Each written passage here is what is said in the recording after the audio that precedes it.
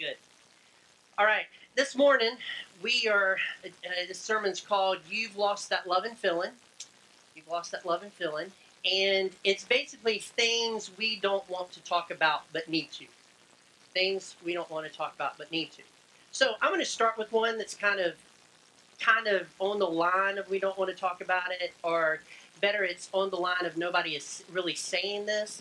And maybe this is just in my world and it's not in your world or whatever. But what I've noticed is that there's a wall that's trying to be built on the border of America. You might have heard about it. Nobody's heard about it. Nobody's heard about this. It's in the South, and it's going to be a big wall. And I just want to speak to that just a second with that.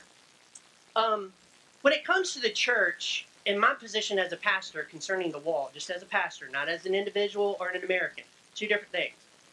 Just as my position as a pastor, it is the government's job to secure our borders or not secure our borders. It is not my job. It's not my job.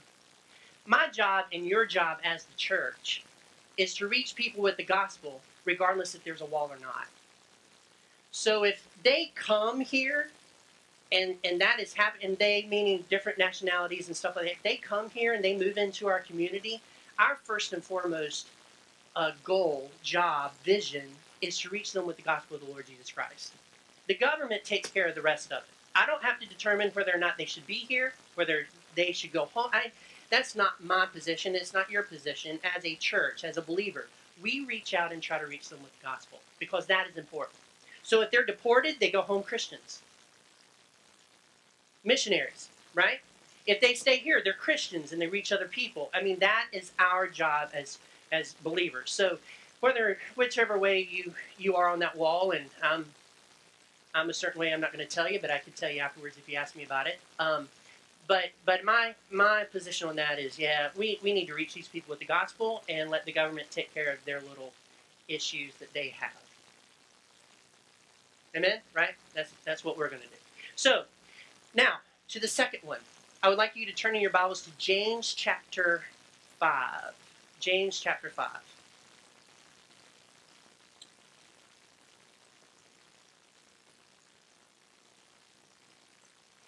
James chapter 5.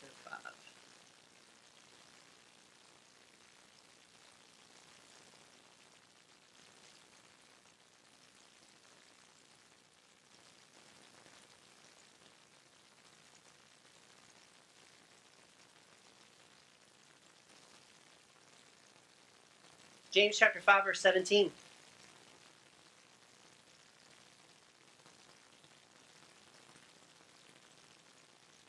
I need the lights in the room a little bit brighter if we can get them that way. And it could... Yeah. Okay. All right, verse 17 says, Elijah was a man with a nature like ours. Now, if you do not know who Elijah is a prophet in the Old Testament. He's a pretty significant prophet, did a lot of miracles, a man of God. And so for this to say Elijah was a man with a nature like ours is to say that, yes, he was called to be a prophet, but he was still just like you and me. He was still flesh and bone. He was still man. And he prayed fervently. He prayed fervently that it might not rain. So a man with a nature like ours was a fervent prayer. You and I can be fervent prayers. We can pray for things. We have that ability just like he did. And he prayed that it might not rain. I think that maybe you should start praying that prayer out. I think this is a text for today. It's been raining for quite a while now. And I've got this leak outside of my room. It's not a leak. It comes down a drain pipe, and it does this when it starts to rain lightly.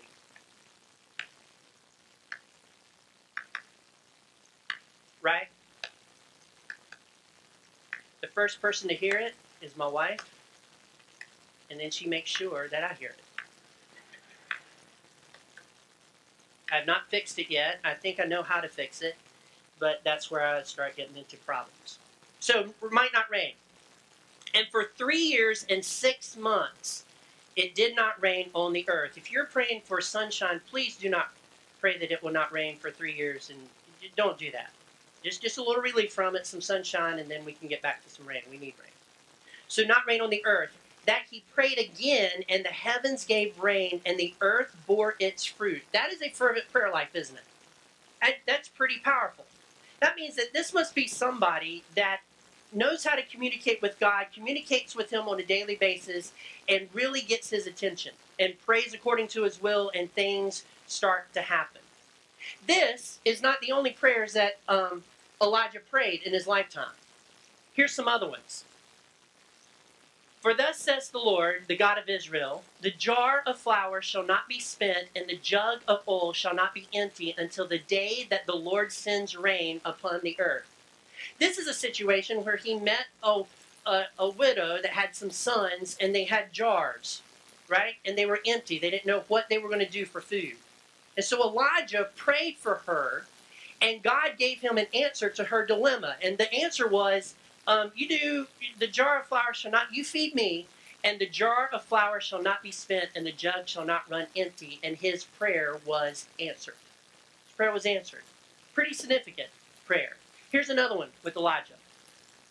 And he cried to the Lord, O Lord my God, have you brought calamity even upon the widow with whom I sojourn by killing her son? O Lord my God, let this child's life come into him again. So what happened here was there was this lady, she was married, she had a room made for Elijah to stay whenever he passed through the village. He could stay there. She also asked him to pray for her to have a son. Well, that's not really true. He prayed for her to have a son, and she conceived, and she was amazed that had happened. Well, this son died. And so Elijah is calling out to God to raise this kid from the dead, and God hears and answers his prayer. That's an amazing prayer life, isn't it? It's fervent in prayer. Here's another one. And at that time of the offering of the oblation, Elijah the prophet came near and said, O Lord God of Abraham, Isaac, and Israel, let it be known this day that you are God in Israel, and that I am your servant, and that I have done all these things at your word. Answer me, O Lord, answer me, that this people may know that you, O Lord, are God. Now, this is a situation where they're on a mountain, and there's a bunch of Baal worshipers that's been dancing and cutting themselves all day long, trying to get their God to rain down fire on their sacrifice. Nothing happened. In fact, it was so comical that Elijah made fun of them.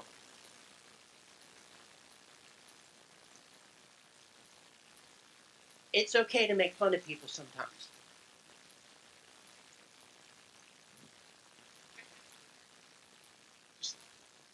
It is. Elijah did it. I could do it too. All right. Okay, we're back here. So they prayed and prayed. At the very end of the day, Elijah did this. Now, it hadn't rained for 3.5 years. I don't know where they found the water. But he soaked his sacrifice with water so that when God answered his prayer, there would be no doubt that God answered the prayer. Right? And it wasn't just because someone was smoking on the side and they threw the... You see what I mean? There are embers in there and started fire. So it drenched it. And so he prays this prayer, and fire falls from heaven and consumes the sacrifice. That's amazing, isn't it? Amazing. That is one of the times in the Bible that I would have loved to have just watched it. You know, just watch that occur. Watch the Baal worshipers doing their song and dance, prancing their ponies, whatever they were doing, trying to get it, and then Elijah just praying one time and boom, it happened. It would have been absolutely incredible. So Elijah was a man that was fervent in prayer. Now, great man of God, great believer in God, example of prayer for us. Here's his next prayer in chapter 19.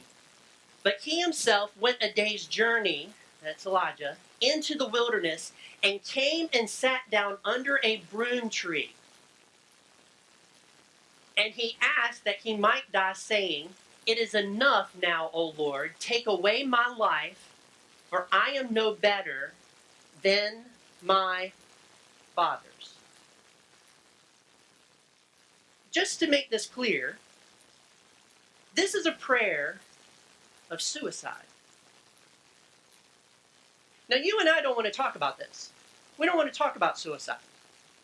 Sometimes because it's just such a dreary and dark thing to talk about. But we don't want to talk about it. But what we really don't want to talk about is this truth. People that believe in Jesus and have them living inside of their heart can still get so depressed that they feel like ending it all. They feel like ending it all. See, we would like to think that if you receive the Lord Jesus Christ as your Savior, you'll never be depressed and you'll be happy the rest of your life. That you'll never get so low as to think that I want to take my own life. But I'm here to tell you today that even Elijah the prophet got to that point in his life after huge successes. And you and I, too, can also get down to that point. Back when I was up in Lynchburg, Virginia, just in school, and I was going to Heritage Baptist Church up there, I had a small group of teenagers, and I invested in those teenagers. Later on, when I moved to Kentucky and we took a church up there, those teenagers, those guys, came up and helped us with what we called Vacation Bible School. Okay, you might have heard of that. We don't do that here. We do Summer Spectacular, but nonetheless, we did that up there, and they came up and helped me. One of the guys in that group helped me paint Aurora's baby room. That's how close we were. So he's painting, I'm painting, we're having a great time. 2 years later, that individual took his life. It's a great kid, believed in Jesus, but somehow or another he got so low that he took his life. A little bit closer to home for you, and I'm even going to name the church. A few years ago, over at Vienna Baptist Church, pastor went out on a Sunday morning. He went for a walk in the woods, and he took his life. A pastor, someone that preached Jesus every Sunday morning, went out into the woods and took his life. This is stuff that we don't necessarily want to talk about, but I think we need to mention it. I think we need to talk about this a little bit. Because at any given point, you and I could be at that point to where we want to take our life. You might be sitting here today saying, I've never been there, I'll never be there. You don't know. You just don't know. So, a few things about this. And I think you're going to have to turn to 1 Kings chapter 19. So if you'll do that with me, I'm going to draw some stuff from this passage, and then I'm going to talk to you about this. 1 Kings chapter 19.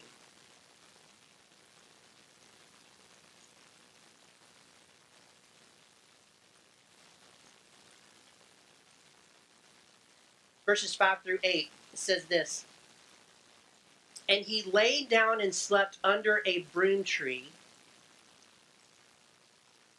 I still would like to see one of those. I have pictures in my mind that you don't want to know about. And behold, an angel touched him and said, arise and eat. An angel touched him and said, arise and eat. If you ever get to the place where you're so depressed that you do not feel like eating, the first thing you need to do is arise and eat something. You need to eat something.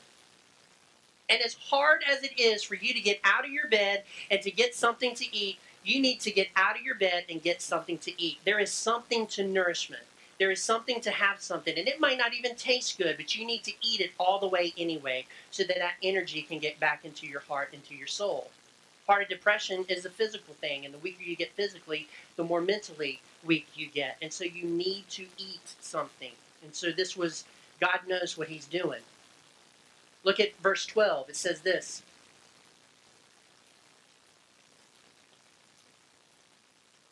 And after the earthquake and the fire, because he's having Elijah hear all this, but the Lord was not in the fire, and after the fire, the sound of a low whisper. And when Elijah heard the sound of the low whisper, he wrapped his face in cloak and went out and stood at the entrance of the cave. So first, you eat. Second, you need to understand this. The God of the exciting times and the mountaintop experiences and the times when you're happy is the same God that is with you in the low times. The God of excitement is also the God of non-excitement, if I can just use that word. Even though it doesn't feel like He's with you, He is with you in that moment. God loves you and He cares for you, but you cannot survive, He knows this, on a spiritual, emotional high for your entire life where everything's happy all the time. You can't do it. You have to have the low times. You have to have them. If you do not have them, you don't know what happiness is. We have no clue what happiness is. And when you are brought low, you need to understand, if you get into that position, that the God that was with you in the great times and the times that was absolutely incredible is also the same God that is with you when nothing is happening in your life. He hasn't left you. He hasn't left you. And I would say it's just as significant. The journey of, yay, is just as significant as the plain times. It's just as significant. God often speaks to us in a low whisper. It's sometimes not as exciting as we want it to be, but God still speaks to His people and He still cares for you. So, depression can come after big achievements. Here's another thing. If you notice in the scripture, Elijah isolated himself from the rest of the world. Depression is often the worst when you isolate yourself from everybody around you. If you feel like you are backing up and you just want to be alone, that is the moment that you need to step out and with courage, even though you don't feel like it and your body's saying no, step out in courage and go get in contact with someone. The Bible says that Satan goes around like a lion that wants to devour. That's what the Bible says. If you have ever watched the animal shows, have you ever watched the animal shows? No? Nobody's watched the animal shows? You've watched the animal, you can talk to me. I know this is a serious subject, but have you watched the animal shows? Have you ever saw lions hunt people? Or not people. Sorry about that. That would be a great animal show, wouldn't it? What's the name of that book where they fight for their lives and there's stuff going after them? Never mind, you don't want to know that. Anyway, nonetheless, no. You watch these lions and they go after like a gazelle. That makes me feel a lot better. Okay? They don't go after the healthy ones that are with the pack. They go after the weak ones that have isolated themselves from the pack. When Satan is looking for a Christian to attack, he's looking for the one that's weak, that has isolated themselves from the pack. The best thing that you can do when you're depressed is surround yourself with people, even though you don't feel like you want people to be around you. Do not isolate yourself. Don't do it. Now, if you're sitting here and you're depressed today and you're hearing me say, don't do it, I don't want you to feel guilty if you have done it. That's not the point of this. My point is, if you feel that way, take the steps that you need to take to get around people that care for you. And even though you don't feel like people are caring for you and you feel all alone, I guarantee you that there are a lot of more people in your life that care for you than you realize. They are there. Go after them. Do not believe the voice that tells you you're alone. Don't believe that voice. You are not alone. I am going to tell you that as long as I'm your pastor and I am alive, you are not alone. I'm also going to tell you that as long as Jesus Christ reigns as king, you are not alone. And if you have to choose between me and him, choose him, but call me. Okay? Hang on to him, but call me. Call your mom, call your dad, call your sister, call your best friend that you don't think cares for you. Call somebody and step out. You are not alone. You have a purpose. You have a purpose God has placed you here for. Now, that might make you feel guilty. That might make you feel more depressed because maybe you feel like you're not achieving a purpose. What I want you to get from this is you are a person of value because God loves you and He thinks that you're a person of value. Do not believe the lie that you are not worth anything to anybody. You're worth a lot to the Lord Jesus Christ. A lot to him.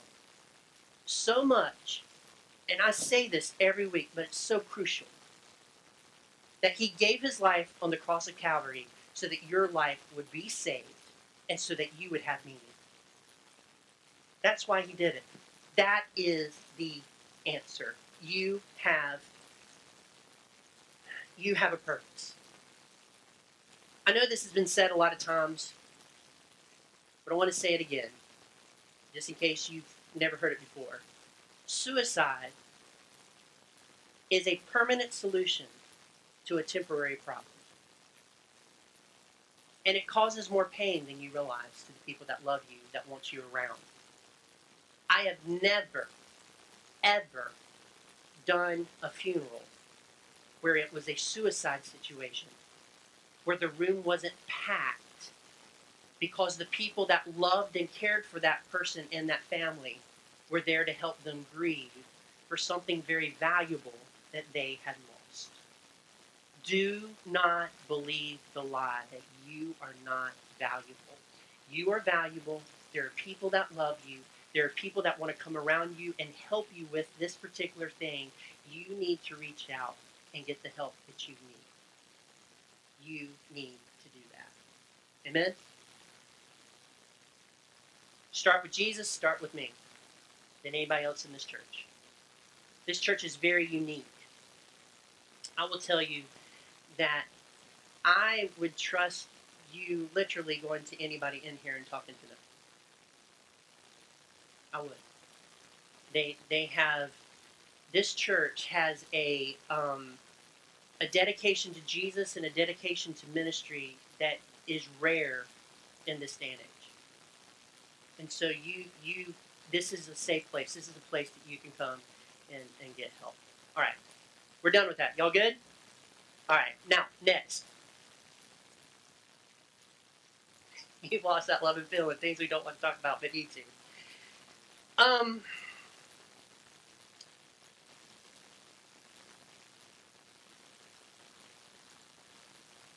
don't know how to start this. Have you ever watched teenagers when they're just starting to figure out how attraction and being in love works? Have you ever watched that? It's an amazing thing. There's a lot of similarities. Now, teenagers, I'm not making fun of you. You won't understand what I'm saying. I'm not making fun of you today, but it's absolutely an incredible thing. So what I've noticed is that I'm not making fun of anybody. I'm just stating a reality. So, and if you think about the people that you go to high school with, you'll know what I'm saying is true. There are people that have fallen in love with someone one week, and then the next week they've fallen out of love with them. And then they found someone else that they're attracted to that they fall in love with, and that's the person that they're with. And then there's some infatuation going on. Sometimes they're in love with somebody that they can never have. And so they go after them. Most of the time, on this side of things, at least from my perspective, it's guys that fall in love with girls that are way out of their league. Way out of their league. Just way out of their league. And they don't realize it yet. There's also this thing with guys that we tend to fall in love with high-maintenance girls in high school. High maintenance. Right? Girls tend to fall in love with high-maintenance guys, but they're high-maintenance in a different way. They're bad. They're just bad. They do bad things. They're doing wrong things, but they're cute while they're doing them. And, I mean, it's just something attractive about the degradation of a man and everything he's doing wrong and sinful, which I think corresponds to Eve and the apple and trying to make sure that man is sinning with them. Just having a little fun, okay? So you have this thing of like being in love. And so some people are in love. They're being in love. They're in love here. They're in love here. And they're in love many times before they get married. Okay? Opposites attract. Wouldn't you agree? You okay with this? Okay.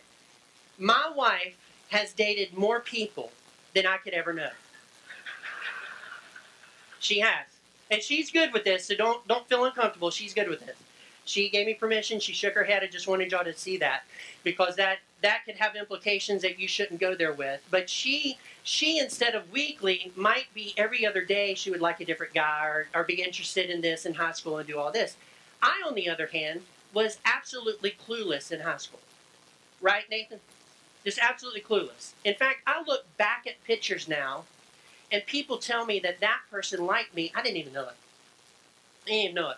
People in these pictures, the girl, I'm not going to tell you which, but there was a girl here and a girl, and they were into me, but I wasn't into them because I was just clueless. I was just living life, playing my trumpet, having a good time, going through life, you know. And I looked at people that dated people and thought, what a waste of your high school career, right? And I would look at them and think, I don't even know why you would want to do that. I'm going to be married the rest of my life. I'm not going to do this here. You're a little bit too serious. That's just the way I thought about it. But I was just kind of clueless with who liked me and whatever, okay? But then you get to college and you start thinking maybe it's about time that, you know, I start thinking about people and who I could marry. And, you know, I was at a school that most girls got their MRS degree. MRS. It's not a bachelor's, but it is a bachelor's.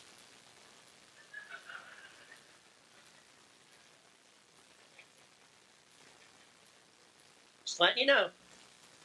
So I began looking, and you know, Christian girls are just, yeah. And back when I was going to Piedmont Bible College, when it was a Bible college, there wasn't really many good-looking girls there. So I got one from Liberty, right?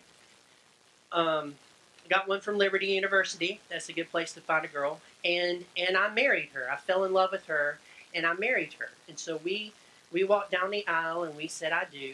I was attracted to her. I hoped that she was attracted to me. I was thinking she was. But we went through all that. So here's the thing that we don't want to talk about, but we need to, okay? After you say, I do, and you make that covenant with someone, that person that you just said I do to is not going to be the last person that you're attracted to. Whew. Did he just say? Yes, I did. I did. And I know you're quiet, especially the guys, because you don't want your wife to know. Okay? And I know the ladies are quiet because they're like, has he been attracted to somebody? Wait a minute, I've been attracted to somebody. If you let that soak a minute, you have said I do to somebody, and you've met somebody else like 3 years later that has that attractive beginning, I'm falling in love tendency that you have, because opposites attract. You follow me? And nobody ever talks about what to do with that. Nobody ever talks about that that's a reality that happens. That you can actually be attracted to someone else once you are married. So, I want to take a few moments and talk about that and unpack it. So turning your Bibles to Ephesians chapter 5. Ephesians chapter 5.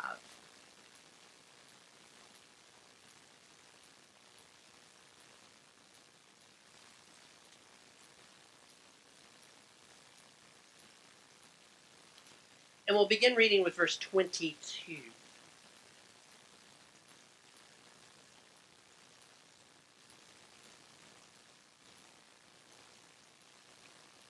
And this is what it says. Wives, submit to your own husbands as to the Lord. For the husband is the head of the wife, even as Christ is the head of the church, his body, and is himself its Savior. Now, as the church submits to Christ, so also wives should submit in everything to their husbands. Husbands, love your wives as Christ loved the church and gave himself up for her, that he might sanctify her, having cleansed her by the washing of water with the word, so that he might present to the church to himself in splendor, without spot or wrinkle or any such thing, that she might be holy and without blemish. In the same way, husbands should love their wives as their own bodies, and he who loves his wife loves himself. For no one ever hated his own flesh, but nourishes and cherishes it, just as Christ does the church, because we are members of his body. Therefore, a man shall leave his father and mother and hold fast to his wife, and the two shall become one flesh. This mystery is profound, and I'm saying that it refers to Christ and the church. The two shall become one flesh. So, a few things. First of all,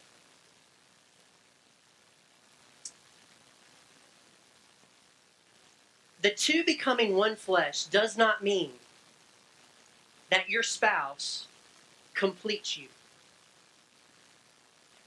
We have bought into that because of Jerry Maguire.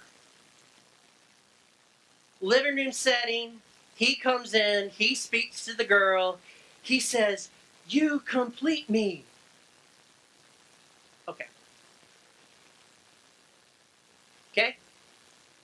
She actually says something totally different that is actually the take-home from that particular scenario. She says to him, "You had me at hello." So, one flesh does not mean that Nicole completes me and I complete her. Let me tell you, if you feel incomplete in your marriage, it is not a marriage problem. It is a spiritual problem, and it's a problem between you and the Lord Jesus Christ. Jesus Christ is the only person that can complete you, period. When I received the Lord Jesus Christ as my Savior, it's at that point in my life that I was complete, not before. It is not when I married Nicole that I was complete. It is Jesus that has completed me. She did not complete me. One flesh is not a completion. It's not that. That's not what that means. And I know a lot of you have never heard that before because you really thought Jerry Maguire was a preacher, but he's not. It is not a completion. It is something different. It is different. Here's what one flesh means. Number one, a helper for you. I married a helper. God created Eve to be Adam's helper and Adam her helper. She is to submit to him. He is to treat her like Christ treats the church and submitted himself to her and died for her. A helper. One flesh means I help Nicole, Nicole helps me. Number two, it means companionship. Marriage is supposed to be permanent. It's supposed to be permanent. I have a permanent companion for the rest of my life in Nicole. You have a permanent companion in your spouse. Whether it's your husband or whether it's your wife, you have a permanent companion. That is one flesh. Number three, one flesh means family. God put people together in a marriage relationship so that they could procreate, so that they could reproduce, so that they could have children, and so that that would be a healthy thing. Without the marriage relationship, by the way, marriage is God's ordinance and not government's. It's a separate thing, but I'm going to go back to this. So God's ordinance, the reason he did that is because he knew that if a guy had children with this woman, this woman, this woman, this woman, and this woman, it wouldn't be healthy for the kid. The kids, come on, you can shake your head. There is something with one man staying with one wife, having children, and raising them that creates a better environment for the rearing of children than any other way that we can do it. God knows what he is doing. It's for companionship, it's for family, it's for a helper for you. And fourthly, it's to mature your love. Marriage is put together so that you will grow beyond being in love. There is a difference between being in love and loving. There is a difference between the excitement of all this being in love, butterflies, and mature love and loving your spouse. It's two totally different things. In fact, marriage cannot sustain being in love. It can't do it. Being in love, first and foremost, is based on attraction. It's a based on who? It's a based on. It's a based on, baby. Yeah. We're going Jamaican. Okay. It's based on, right? It's based on attraction and that feeling and that likely feeling. Loving is more mature and it's a deeper sort of love. If you're basing your marriage of whether or not you're in love or not, if you're being in love with that person or not, the next time someone attracts you, you are going to go astray. Because being in love is all about you. Maturing in love is all about your spouse. Two totally different things. If you listen to people that are in love, it's, oh, he just does this for me, and he does that for me, and he's just so cute and smart and enlightens me. And on this side, he's just saying, man, she looks good. She holds me, I feel good when she's around, and it's just that sort of thing. Notice my voice is deeper because, yeah. Okay, so being in love is totally different. It's superfluous. But after you get married, you mature in love. Being in love is not sustainable. God did not institute marriage for your Disneyland experience. Come on. God did not institute marriage for your Disneyland experience. You will not be happy all the time. You will not be happy all the time. Listen, it's no wonder that Paul tells you not to get married. That's in Scripture. It is better for you to remain single, is what Paul would say. Because it's work. And it's not Disneyland. So, what we've set this up, and we don't want to talk about this either, is we've set marriage up to be a soloist sort of thing. Okay? So, I'll start with the guys. The guys, we're the leaders of the home, and sometimes that drilled in so much that that family should be all about the man. So, the wife serves the man, it should be all about the man, what he wants. The kids serve the man, it should be all about the man and what he wants. That is a soloist environment. Okay? On the other side, and, this is where I get a little leery, but I'm going to say it anyway. We set the woman up to be the soloist in her marriage. See, hey, I'm glad you're sitting on the front row. And I notice your fiancée is missing. She must have left. I'm kidding, and they all know that. You don't have to, yeah, we're good, yep. So, the wedding day, we say this phrase, it's all about the bride.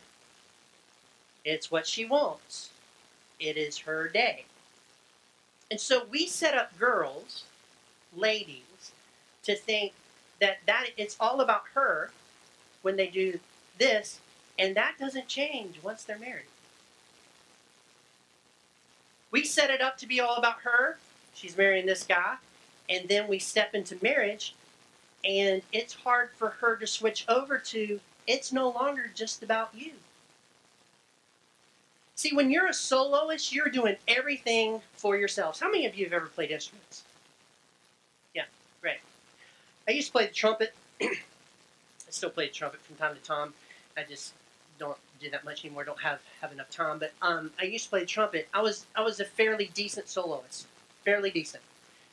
Would work on it. It was all about the tone I could get out of my horn. It was all about the solo that I was about to do. Yeah, I was in a bigger group, but really I had to focus on me, my solo stability, my playing ability to make sure I could play. A conductor is totally different. A conductor isn't worried about me. A conductor is trying to get me as a soloist to do the best I can do and buy into his interpretation of whatever piece we're playing. He's also trying to get the rest of everybody else in the band to adopt his vision and his interpretation of whatever piece of music is playing. When you go from a soloist to a conductor, you're more concerned about the group as a whole and what they sound like than you are about your personal achievement. Is everybody following me? The same, in a very stretched sort of way, is the way marriage works. You were a soloist for the first part of your life. Your mama told you that. Your daddy told you that. Grandma and grandpa told you that, and you lived your life as a soloist. It was you graduating from college. It was you graduating from high school. It was you achieving this, you achieving that. When you get married, it is no longer you achieving. It is you and that person achieving. It is no longer a soloist thing. It is a combination where you become one flesh and you live together for the rest of your life.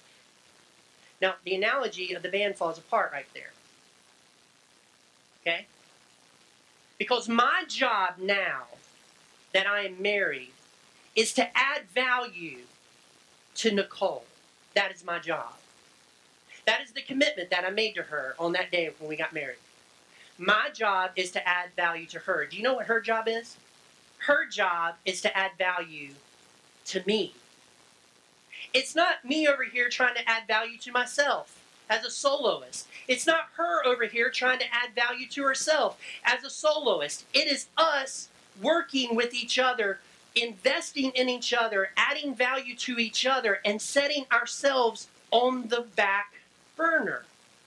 Is everybody tracking with me? That is marriage.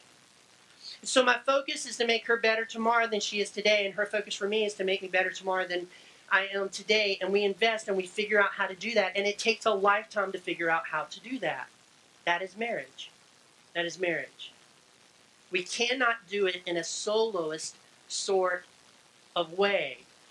Being one flesh is when you decide that your spouse is number one, and they decide that you are number one, and y'all do that for the rest of your life. That's marriage. That's marriage. If you're trying to make a name for yourself, you're a soloist. If you're trying to make her all that she can be, you're not a soloist. You're helping her. If you're trying to make a name for yourself and your family, that you're the one in control and you control the man, you're a soloist. But if you're trying to add value to him on a daily basis, you're not a soloist. And it is seen in marriages. You can tell the marriages that have soloists and the ones that are actually trying to give value to the other individual. Therefore, I represent my wife everywhere I go. What I do reflects on her. She represents me everywhere she goes. What she does reflects on me. And it's not because I'm a pastor. You're the same way. You're the same way. So everything I post to Facebook is a reflection on her. Everything she posts to Facebook is a reflection on me. It goes both ways. We add value. So, when you live your life like this and the attraction happens, because it will happen, you go back to the covenant that you made before each other and before God. That's what you go back to. You go back to that covenant. Well, y'all are really quiet. Are y'all okay? I'm getting a little worried. You good? You go back to that covenant. You see, back in 1996, I made a choice. I made a choice to love and cherish Nicole for the rest of my life. That choice gains meaning. Follow me here, and please don't throw stones at me. It gains meaning when I find myself attracted to someone else, but instead of choosing to go that way, I go back home. Come on. Instead of responding in a sinful way toward that attraction, I do things to make sure I do not pursue it, and I go home. Ladies, same way. You see someone you're attracted to, you go home. Men, you see someone you're attracted to, you go home. And you note those individuals. Those are the individuals you cannot have a close relationship with. If you're attracted to them, you cannot have a close relationship with them. Somewhere down the line, something's going to win. And so you go back to the covenant and you say, I have given my love to this person. I am going to be loving, because being in love is not where it's at. loving someone for the rest of my life and letting that love mature is where it is at. So we don't want to say that we've been attracted to other people, but we need to say it. And then we need to go one step further and say, and every time I go home, every time I go back to my wife, every time I go back to my covenant and to my promise, and that is what I'm going to keep before God and everyone else. Amen? Amen. That is how you do it. When you add value. All right. So, enough of that. Here's the final thing. Okay? When someone comes to you with something private that they need to tell you, because people have secrets. You have secrets. I have secrets. We all have secrets. There isn't a one of us in this room that doesn't want our closet open. Come on. We don't want the closet open. But when someone comes to you and they're about to tell you something that is just very, very delicate, and it's something that might shock you on the forefront, your immediate response is twofold. It's to listen and give them grace. It's to listen and give them grace. It's to listen and give them grace. It's to listen and give them grace. Do not judge immediately.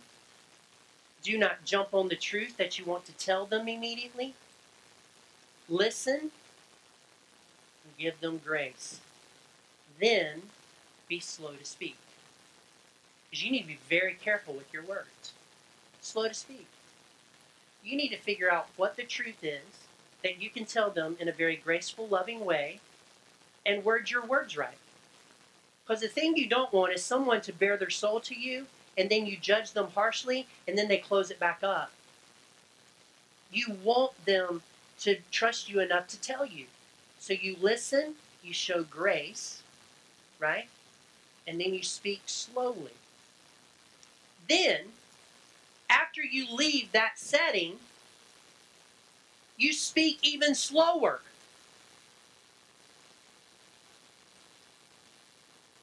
Look, there is a addiction to some type of something that goes through our bodies chemically when we have a piece of information that we know someone else would love to know.